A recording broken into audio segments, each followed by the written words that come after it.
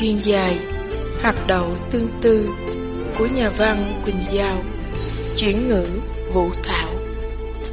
Phải chăng khi xưa em hững hờ, giờ đây em cô đơn quá dại khờ.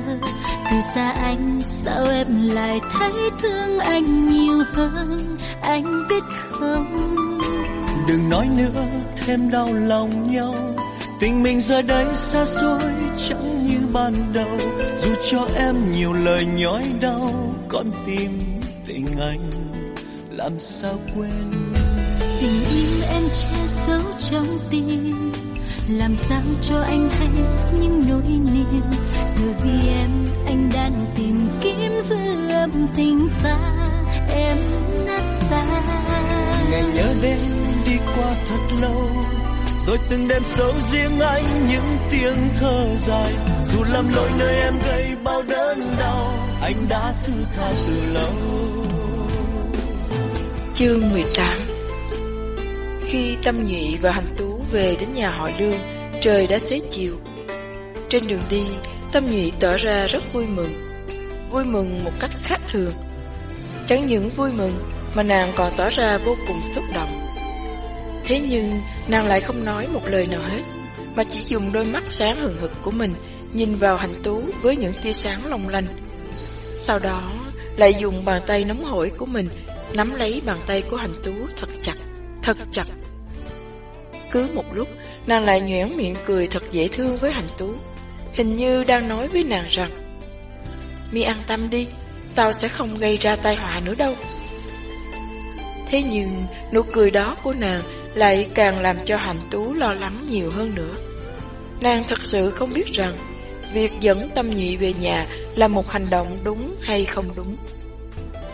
Trước cửa nhà họ Lương, khi họ vừa bước xuống xe taxi, đã đụng ngay mặt với Chí Trung, cũng mới vừa tan sở về đến nhà. Từ lúc xảy ra câu chuyện ở nhà họ Đỗ, Tâm Nhụy chưa bao giờ gặp lại người nhà họ Lương. Chí Trung đột nhiên nhìn thấy Tâm Nhụy, chàng bất giác ngẩng người ra sững sờ. Cho dù nói như thế nào đi nữa, lúc đầu chàng cũng đã từng cùng Tâm Nhụy đi chơi với nhau, vui vẻ với nhau.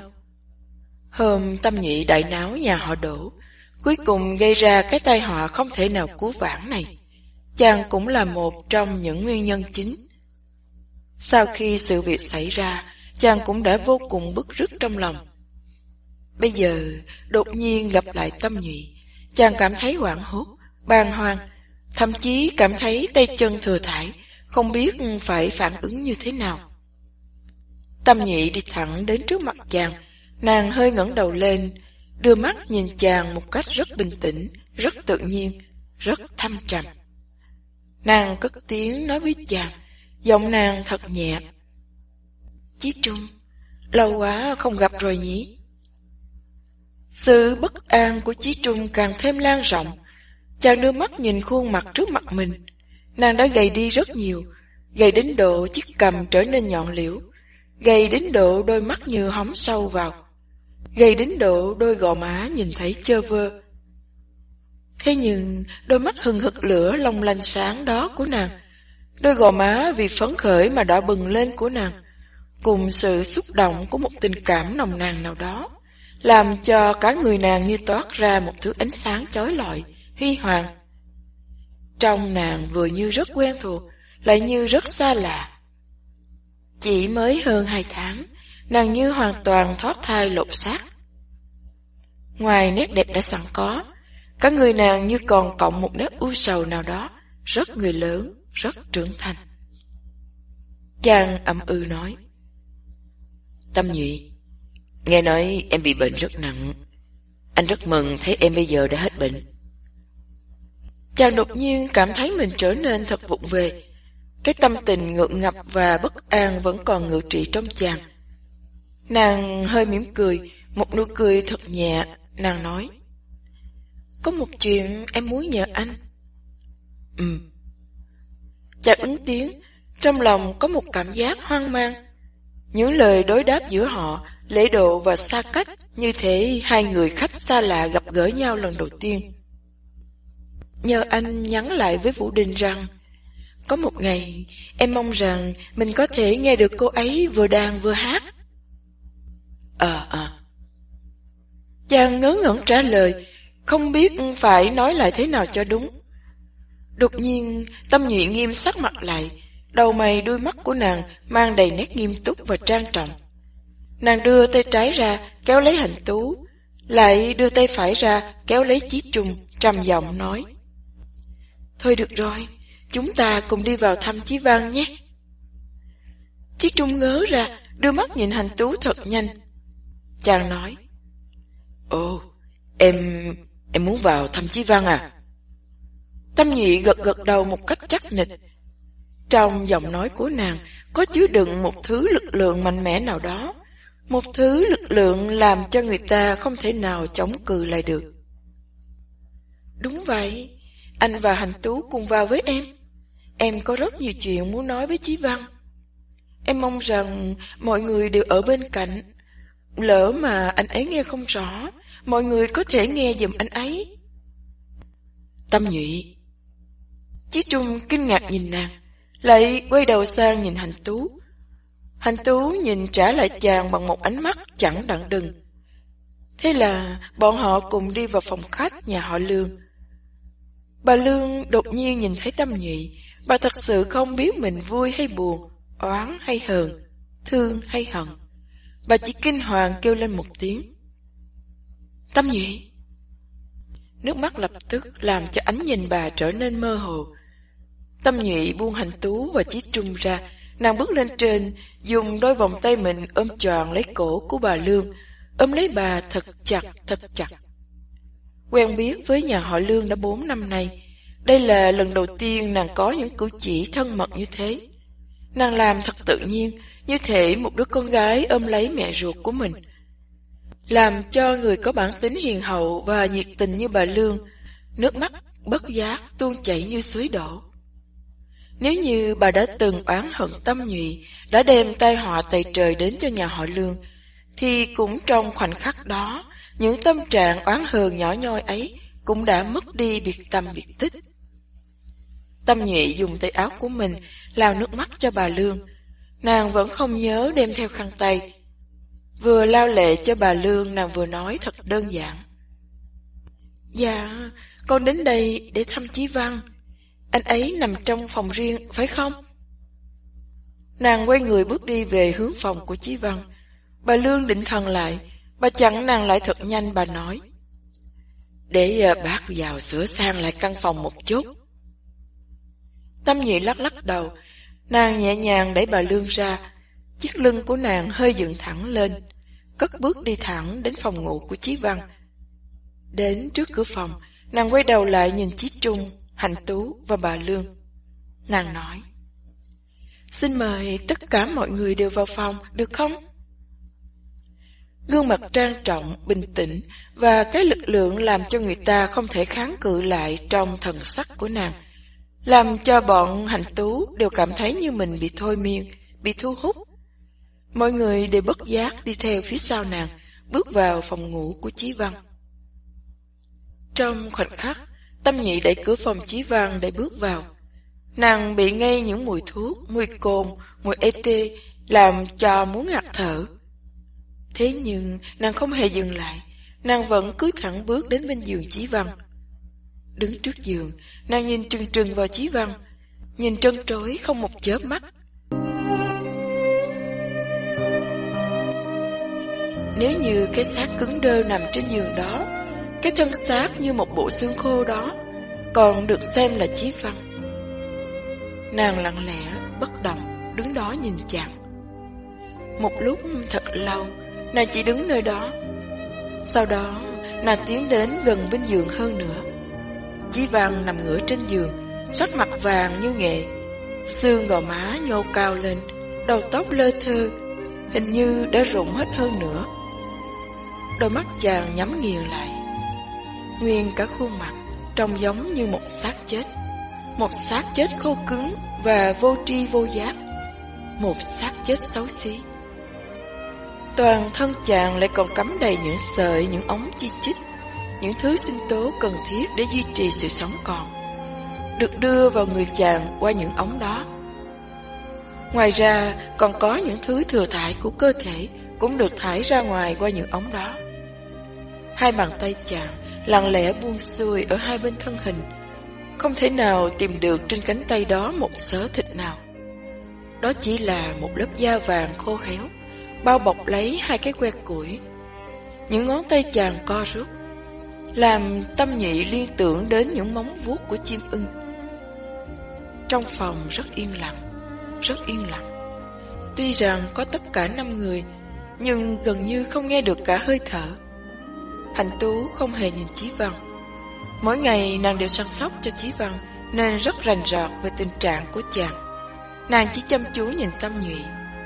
Thế nhưng nàng nhìn không ra tư tưởng của nàng, và cũng nhìn không ra cảm giác của nàng. Trên gương mặt nho nhỏ và mang đầy nét trang trọng đó của nàng vẫn là một phiến bình lặng và cương quyết.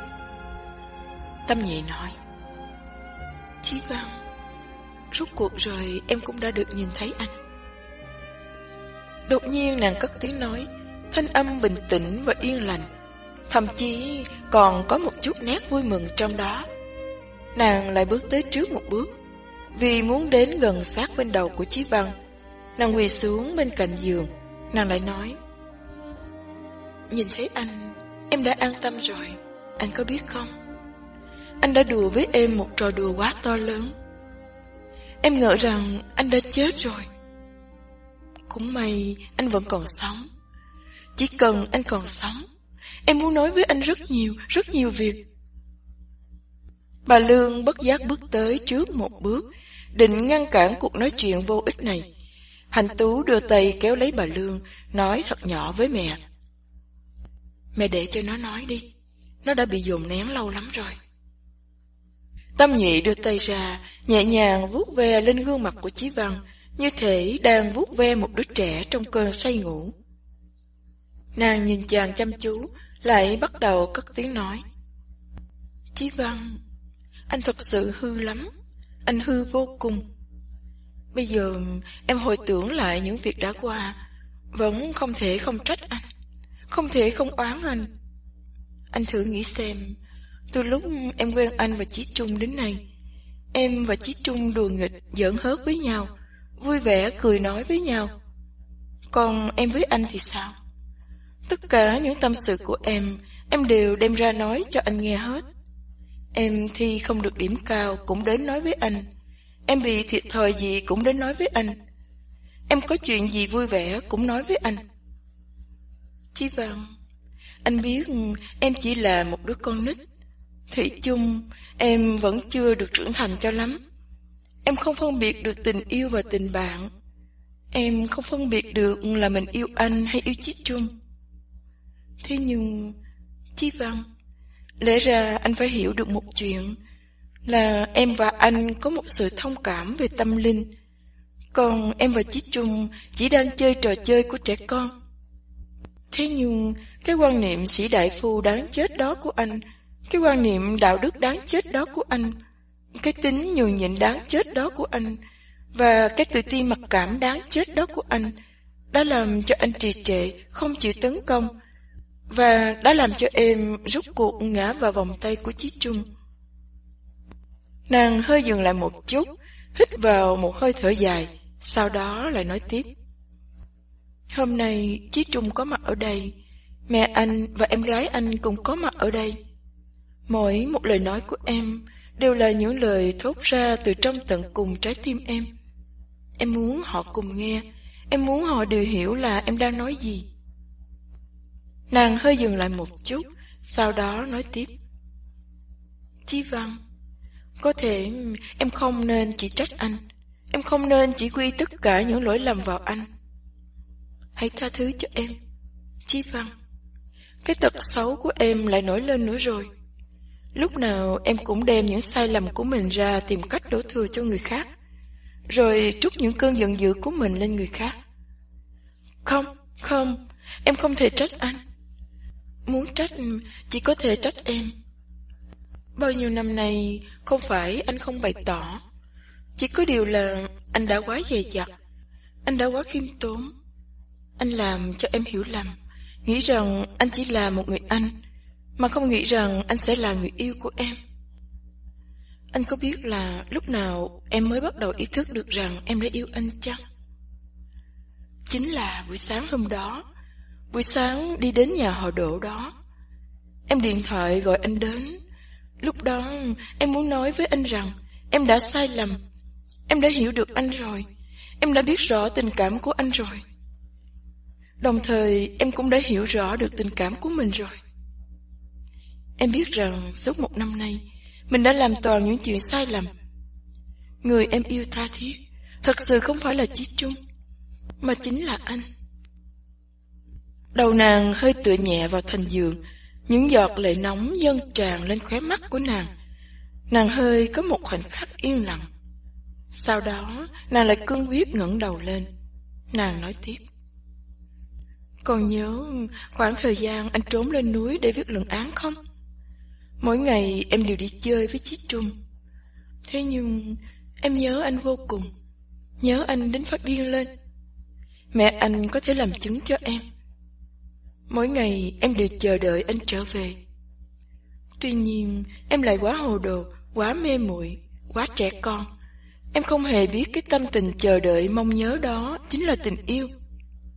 Không có ai dạy em tình yêu là như thế nào. Còn nhớ cái ngày anh từ trên núi trở về không? Ở mưa nguồn, khi nhìn thấy anh, em đã vui mừng đến độ muốn phát điên lên. Em nói với anh sự ngăn cách giữa em và Chí Trung. Em nói với anh những cảm giác trong lòng em. Em nói với anh em là một con kình ngư. Thế mà anh là một thằng ngố. Tại sao anh không biết đem những lời như đã viết trong thư nói thẳng ra với em? Anh chính là đại dương của em. Hãy ngã vào lòng anh. Anh còn nhớ lúc đó anh nói gì không?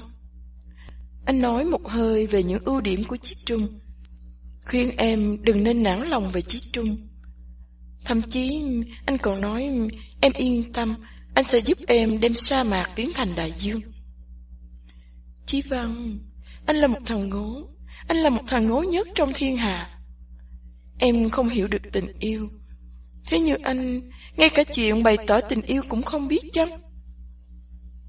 Có 2 giọt lệ rơi xuống thành giường. Nàng ngước đôi mắt chứa đầy lệ nóng, nhìn vào gương mặt cứng ngắc, không một biểu lộ tình cảm của chàng. Nàng nói tiếp: Anh có biết không?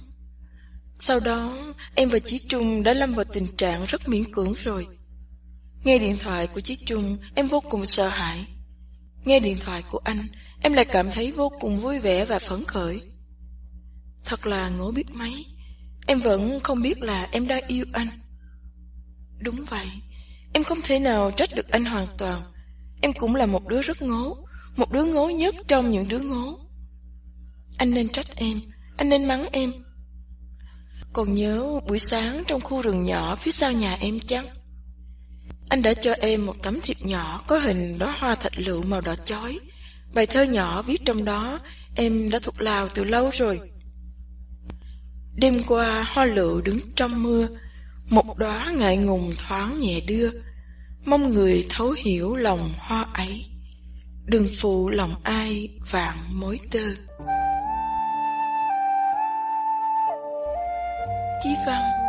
Chí Văn, đó chính là phương thức bày tỏ tình yêu của anh chăng? Em đã đem cái người thấu hiểu lòng hoa ấy hiểu lầm ra là Chí Trung, và nghĩ rằng đó chỉ là tấm thiệp chúc lành. Sau đó anh tặng cho em bức tượng điêu khắc. Anh nói với em anh đã thức thâu đêm suốt sáng để khắc bức tượng đó như thế nào. Anh còn nhớ không? Hôm đó em đã khóc như một con bé ngố nhất trên đời. Khi em và Chí Trung ở bên cạnh nhau, em cũng khóc rất thường. Mỗi lần khóc đều là tại vì anh ấy làm cho em tức giận mà khóc. Chỉ có khi ở trước mặt anh, em mới chảy nước mắt vì vui sướng và cảm động. Thế nhưng con bé ngố hạng nhất là em vẫn không hề biết rằng em đang yêu anh. Khi anh hỏi em có lẫn lộn cái định nghĩa về người anh và người bạn trai không? Em vẫn không hiểu được anh muốn ám chỉ điều gì. Chí Văn, em ngu quá sức là ngu, em ngố quá sức là ngố, em hồ đồ quá sức là hồ đồ. người đáng chết không phải là anh, mà là em. Em đáng chết, em đáng xuống địa ngục. Bây giờ em có thể nói thật thẳng thắn, thật rõ ràng với anh và cũng với Chí Trung rằng từ đầu chí cuối em đã lẫn lộn. Chí Trung là anh của em, còn anh mới chính là người yêu của em. Nàng hơi hít mũi, đôi mắt vẫn nhìn trừng trừng vào Chí Văn không chớp. Tất cả mọi người trong phòng đều đứng nghe một cách bàng hoàng, nghe một cách ngớ ngẩn, nghe một cách trân trối. Mọi người đều im lặng, không phát ra một tiếng động. Họ đứng lặng lẽ, ngơ ngẩn mà nghe những lời tâm sự tha thiết nhất, thẳng thắn nhất, thành thật nhất và cũng đau thương nhất. Chí Văn, còn nhớ anh đã vì em mà cãi vã với Chí Trung không? Anh đã từng nói với em, nếu như em là bạn gái của anh sẽ không để cho em rớt một giọt nước mắt. Đó là lần đầu tiên em đã có nghĩ đến có thể là anh đã yêu em. Anh có biết không, lúc đó em đã chấn động đến như thế nào. Trái tim em đập thật mạnh. Em mừng rỡ, em chờ đợi. Sau đó, hôm anh đến nhà thăm em, dưới cằm anh dán miếng bông băng. Anh nói rằng anh đã đánh nhau với Chí Trung vì Chí Trung không chịu đến xin lỗi em, làm hòa với em. Còn nhớ không, em đã lập tức nổi trận lôi đình. Em giận dữ, không phải tại vì Chí Trung không chịu xin lỗi em, mà là em giận anh. Giận anh về chuyện gì, lúc đó em không hiểu được. Sau đó em mới suy nghĩ rõ ràng. Em giận anh là vì anh chỉ muốn đẩy em vào vòng tay của Chí Trung. Giận anh sao lại cứ lo chuyện của thiên hạ. Giận anh không muốn chiếm hữu em. Hôm đó quả thật là anh đã làm cho em giận đến phát khóc lên. Thế là anh đã hôn em. Nàng thở ra một hơi thật mạnh, nhìn trừng trừng vào chàng, ánh mắt si dại. Nàng nói tiếp, anh đã hôn em. Chí Văn, anh không biết được cái hôn đó đã đem lại cho em ý nghĩa gì. Anh không biết em đã mừng rỡ như thế nào, điên cuồng như thế nào, mê đắm như thế nào. Em nhìn nhận, anh không phải là người đầu tiên hôn em. Nụ hôn đầu đời của em đã trao cho Chí Trung. Thế nhưng khi em và Chí Trung hôn nhau, em chỉ bình tĩnh phân tích anh ấy đã từng hôn bao nhiêu người. Em đã bình tĩnh suy nghĩ làm sao để cho anh ấy không biết rằng đây là nụ hôn đầu tiên trong đời em. Thế nhưng khi anh hôn em, cả người em như hôn mê, cả người em như si dại. Chí Văn, em đã yêu anh biết mấy. Tại sao từ đầu chí cuối em vẫn không hiểu được như thế? Tại sao từ đầu chí cuối anh vẫn không cảm nhận được chuyện ấy? Cái hôn đó đáng lý ra đã có thể làm cho chúng ta cùng hiểu nhau. Thế nhưng cái tự ái tội nghiệp đáng ghét của em lại nổi lên. Em sợ rằng anh chỉ đang an ủi em. Do đó em đã hỏi anh một câu rất thừa thãi là tại sao anh lại hôn em. Ngố ơi, anh không biết nói rằng anh yêu em sao? Mà anh lại nói rằng anh sẽ khuyên Chí Trung đừng nên hồ đồ nữa. Chí Văn, anh lại làm em hiểu lầm nữa rồi.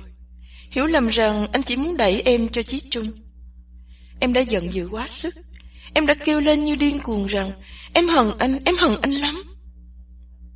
Bây giờ nghĩ lại, đó chỉ là vì yêu càng sâu, hận càng nhiều mà thôi.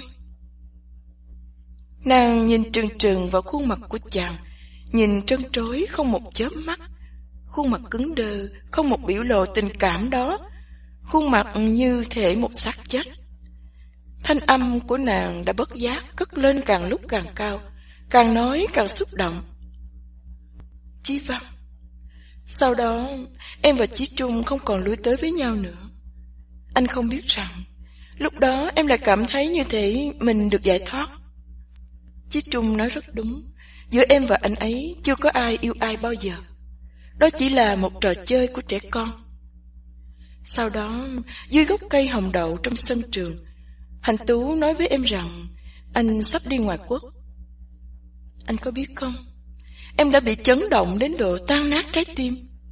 Chỉ nghĩ đến việc anh sẽ bỏ em mà đi thật xa, em đã cảm thấy cả thế giới này trở nên vô cùng trống trải. Em đã nói đủ thứ lý do tại sao anh không nên xuất ngoại. Chí Văn, em đã yêu anh đến như thế ấy. Anh có biết không? Sự thi vị của anh, nét tài hoa của anh, luôn cả cái mặc cảm tự ti của anh, cùng cái khí chất văn học bán cổ điển của anh. Chí Văn, thật sự là em đã yêu anh từ lâu mà không hề hay biết. Và cũng ngày hôm đó, anh đã chính thức biểu lộ tình cảm của mình với em, khi anh nói, đi vì em, ở cũng vì em. Lúc đó, em đã cảm động đến muốn ngất đi. Sau đó, ở mưa nguồn, anh lại nói với em rằng, anh không phải chỉ là người anh không thể yêu em, anh không thể lấy em, anh không thể cùng em chung sống suốt một đời. Anh có biết không, Chí Văn? Đó là những lời tỏ tình đẹp nhất mà em được nghe trong suốt cuộc đời. Khi anh ngỏ lời cầu hôn với em, thật sự trong tận cùng trái tim, em đã bằng lòng cả ngàn cả vạn lần. Em đã ưng chịu cả ngàn cả vạn lần. Thế nhưng em đã đáng chết biết mấy. Cái tự ái đáng ghét của em, cái cảm giác hư vinh đáng ghét của em, chỉ vì một câu em đã từng nói với Chí Trung, tôi sẽ không bao giờ mang họ nhà anh. Thế là em đã phá hoại hết tất cả mọi thứ. Cái bóng âm u của Chí Trung đã nằm vắt ngang chúng ta. Anh hiểu lầm rằng em không quên được Chí Trung, nên lại làm cho lòng tự ái của em bị tổn thương một cách thật trầm trọng. Chúng ta hiểu lầm nhau, chúng ta cay đắng nhau, chúng ta làm khổ nhau, càng lúc càng sâu, càng lúc càng đậm. Thế là em đã bỏ đi. Đúng ra lúc đó em đã có thể ngã vào lòng anh, kể lể cho anh biết tiếng lòng chân thật của mình. Thế nhưng em đã đem tất cả những điều tươi đẹp, tất cả tương lai hủy hoại hết cả. Nàng cúi thấp đầu xuống, vùi mặt mình vào hai lòng bàn tay. Có một lúc thật lâu, nàng không hề cử động. Những lời kể lể dòng dài đó đã nói lên tất cả những câu chuyện mà bà Lương, Chí Trung và Hạnh Tú không bao giờ biết. Mọi người đều đứng chết chân ở đó, chìm đắm trong câu chuyện đó, hoàn toàn quên hẳn mình đang ở đâu, đang làm gì. Người nói như si như dại, người nghe cũng như dại như si. Tâm Nhụy lại ngẩng đầu lên, ánh mắt nàng lại nhìn trừng trừng vào chàng. Thanh âm nàng chứa đầy xúc động. Nàng nói tiếp, buổi sáng hôm đó em gọi điện thoại cho anh. Chí Văn, anh có biết không, đó là vì đột nhiên em đã hiểu ra, đột nhiên em đã biết ra rằng người em thật sự yêu tha thiết từ đầu chí cuối chính là anh. Em gọi anh đến là để nói với anh những lời em nói ngày hôm nay. Em muốn nói với anh rằng em bằng lòng lấy anh. Anh mang họ Lương, em lấy anh. Anh không mang họ Lương, em cũng lấy anh. Anh là anh của Chí Trung, em lấy anh. Anh không là anh của Chí Trung, em cũng lấy anh. Thế nhưng Chí Văn, định mệnh đã an bài em phải nghe được những lời nói chuyện của ba mẹ trong khoảnh khắc đó, biết được sự có mặt của Vũ Đình, biết được sự có mặt của Đỗ Mộng Thường. Ba nói rằng Vũ Đình đã cướp Chí Trung từ trên tay của Tâm Nhụy, làm cho em lại bị lẫn lộn nữa. Em lại cảm thấy mơ hồ lộn xộn nữa. Tự ái em lại bị tổn thương thêm một lần nữa. Thế là em đã chạy đến nhà họ Đỗ, đại náo một trận. Thật sự em cảm thấy bất bình cho mẹ nhiều hơn là cho chính em. Thế nhưng em nghĩ nhất định là anh lại hiểu lầm thêm một lần nữa.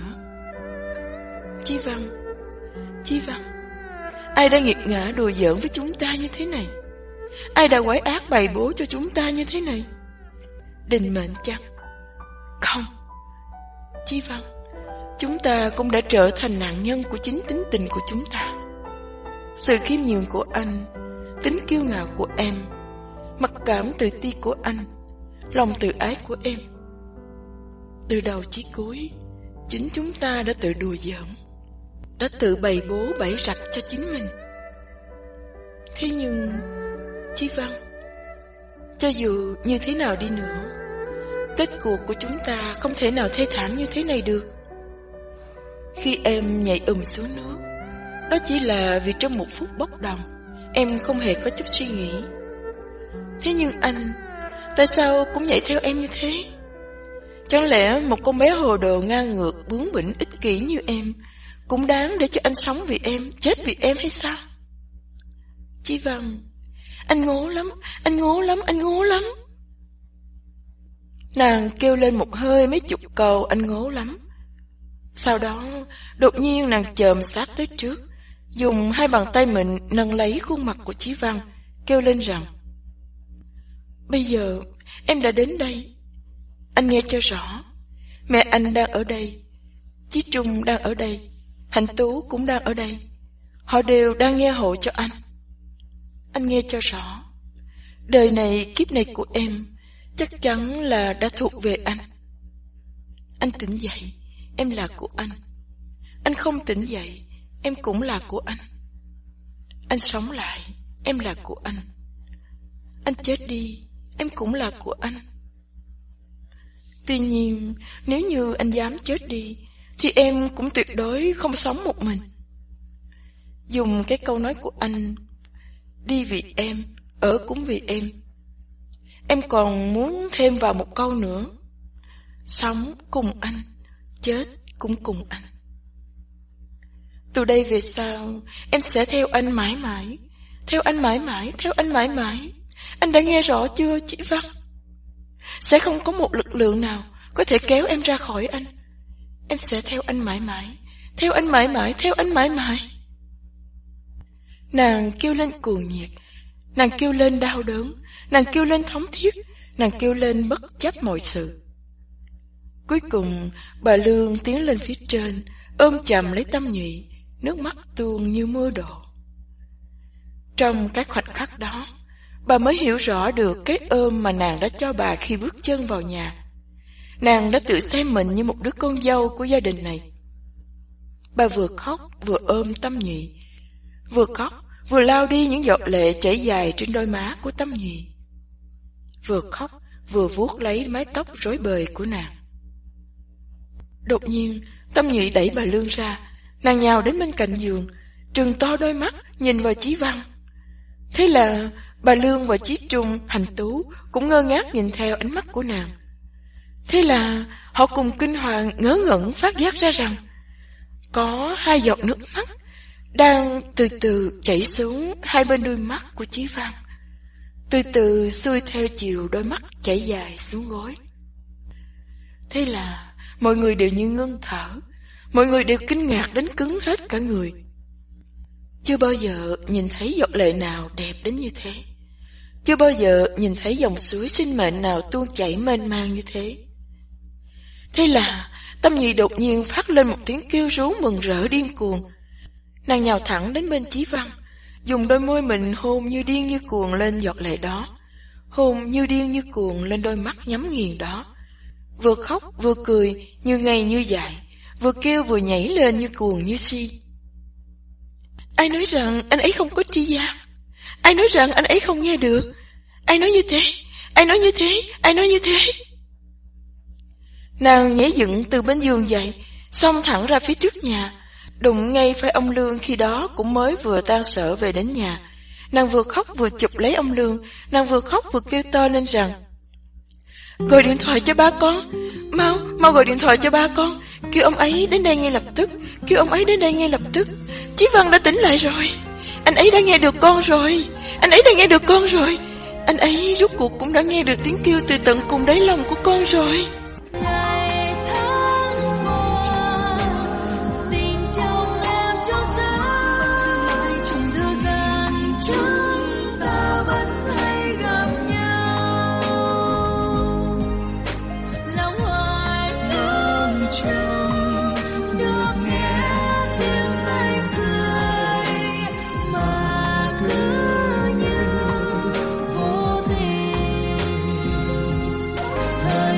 Trôi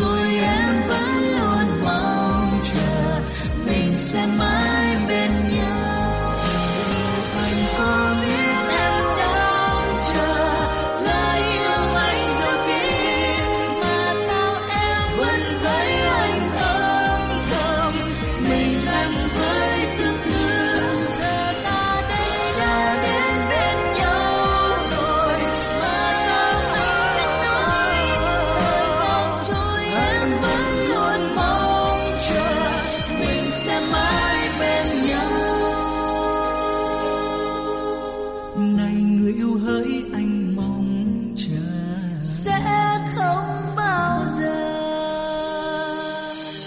cách xa.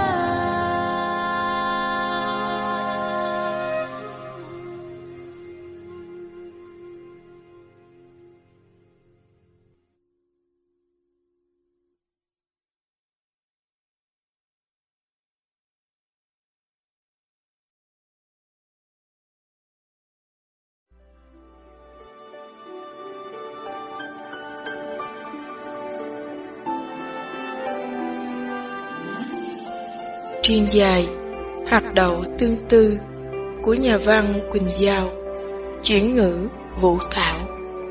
Nhớ lần đầu ngại ngùng khi em trông thấy anh mỉm cười, rồi người nhìn em ánh mắt ấy sao dịu dàng, phút chốc trong lòng xuyên sao bồi hồi, khao khát mong ước rồi sẽ gặp lại anh.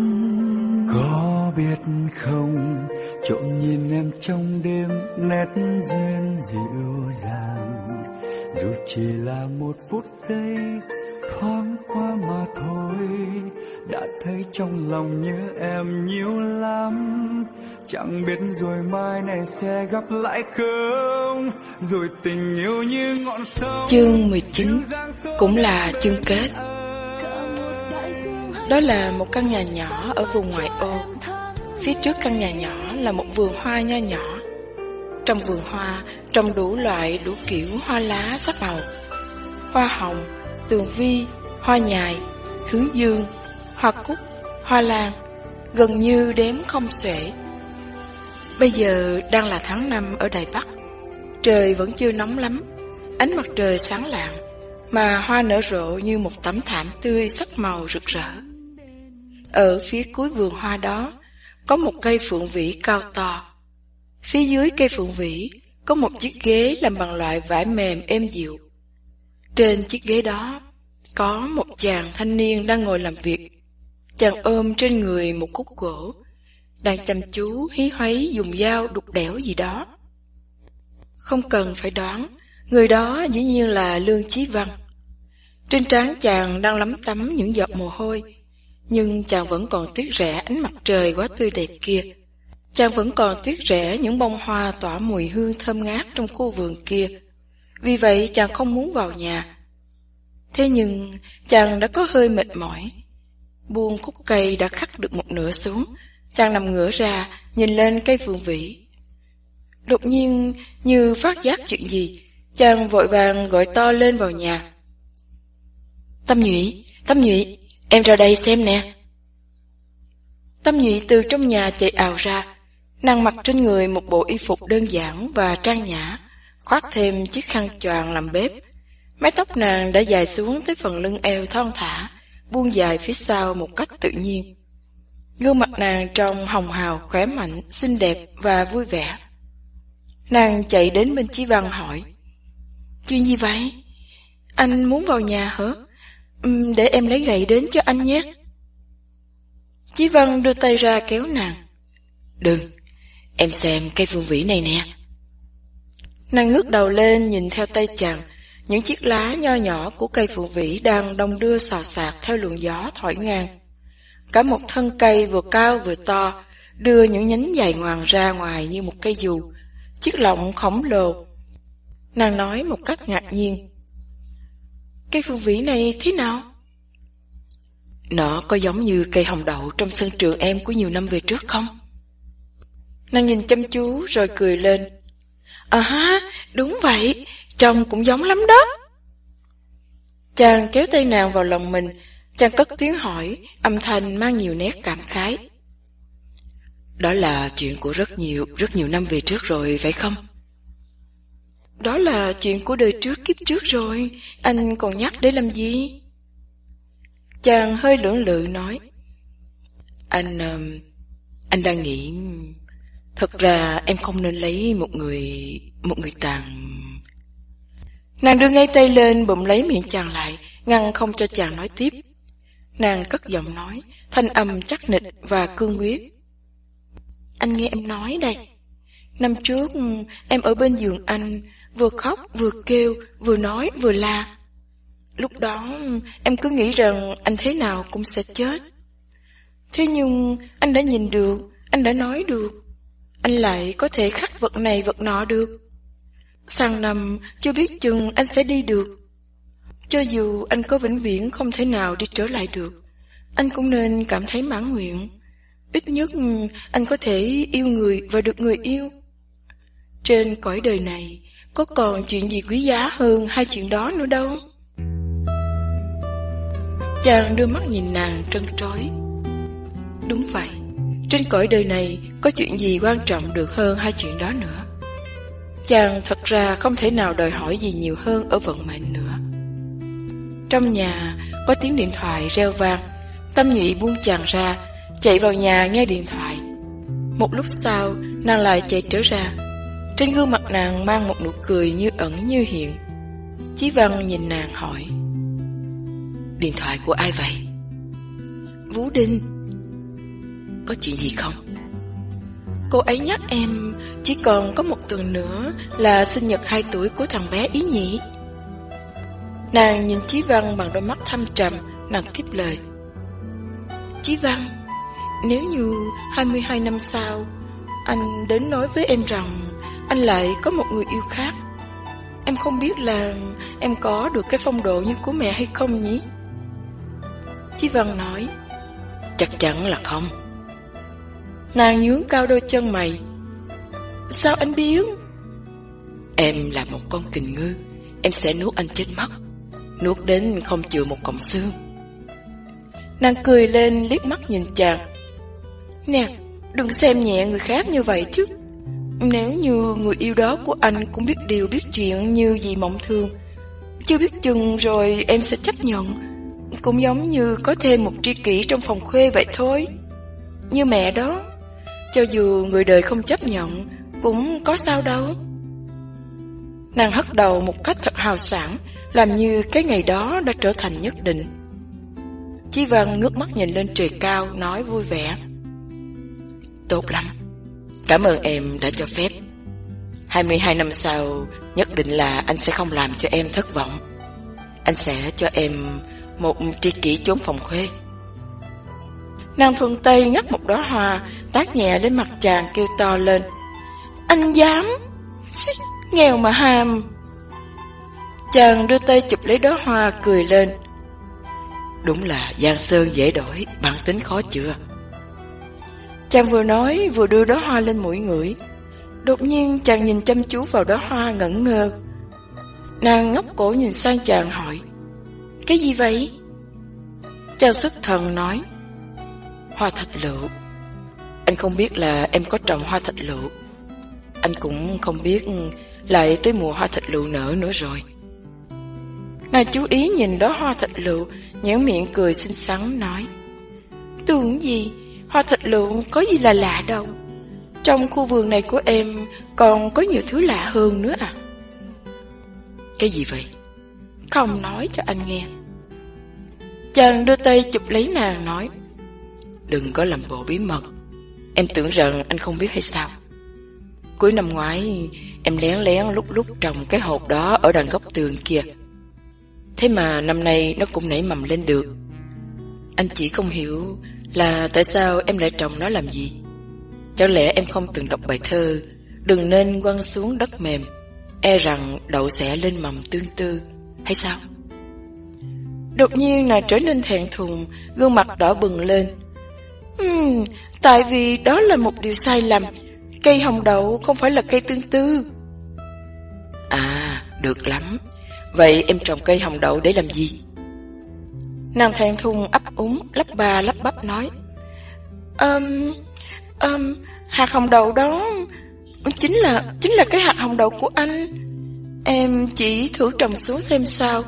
Ai ngờ nó lại nảy mầm lớn lên. Em đang nghĩ thế nào rồi nó cũng sẽ lớn lên thành một cây cao to. Đợi đến khi con của chúng ta lớn lên, có thể nó sẽ hỏi em: Mẹ, tại sao trong vườn nhà mình lại có cây hồng đậu? Em sẽ nói với nó rằng: Mẹ sẽ kể cho con nghe câu chuyện của một hạt hồng đậu.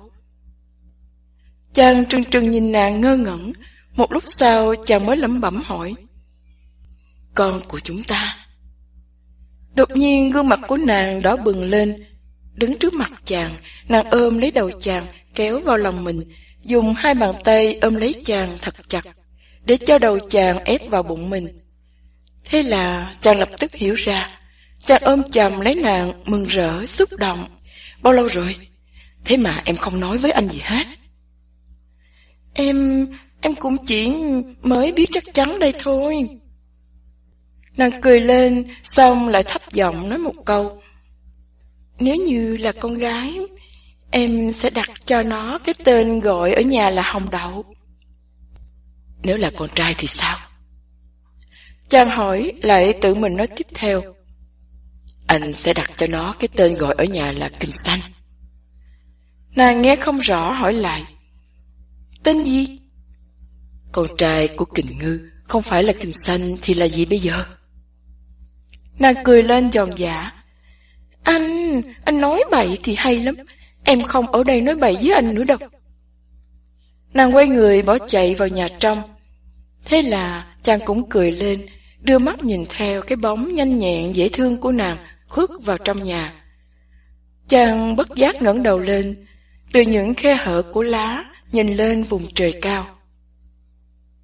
Được yêu người và cũng được người yêu, trên cõi đời có còn gì tốt đẹp hơn nữa không? Có không? Trong nhất thời, lòng chàng tràn đầy những tâm tình xúc động, cảm kích.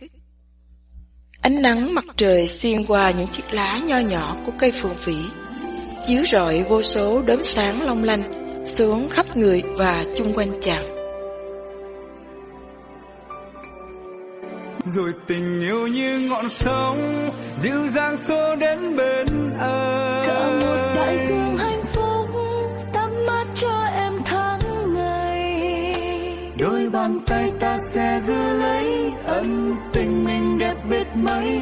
Dẫu biết rằng đường đời còn xa hỡi em, tựa vào bờ vai này nhé, trọn đời che chở cho em. Dịu chặt đôi tay em nhé, nhỏ bé nhưng thật ấm êm.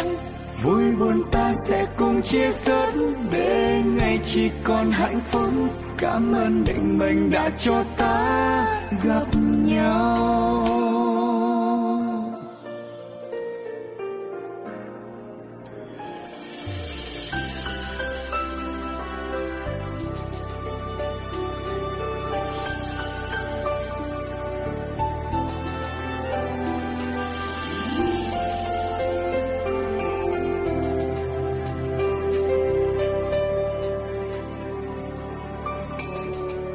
Đến bên nhau nhiều lần em vô tâm khiến anh phải buồn.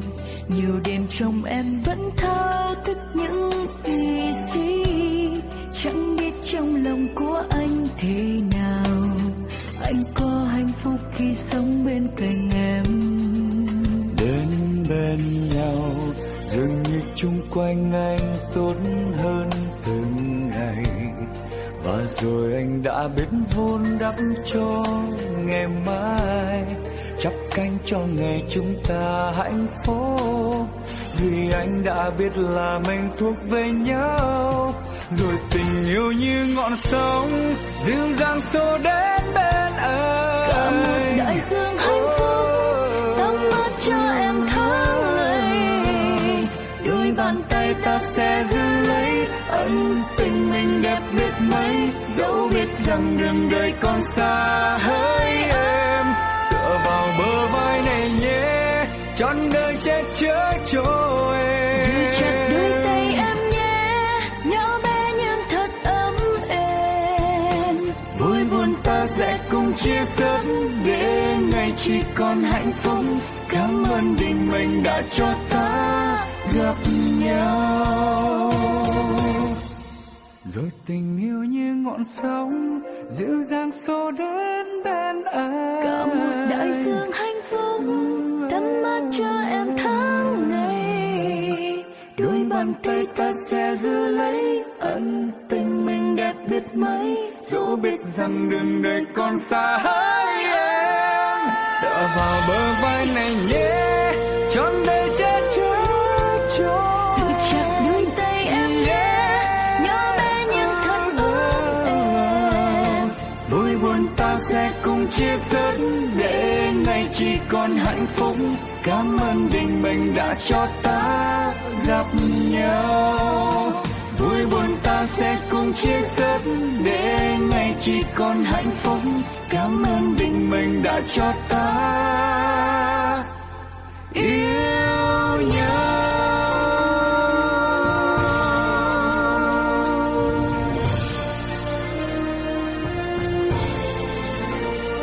Yeah.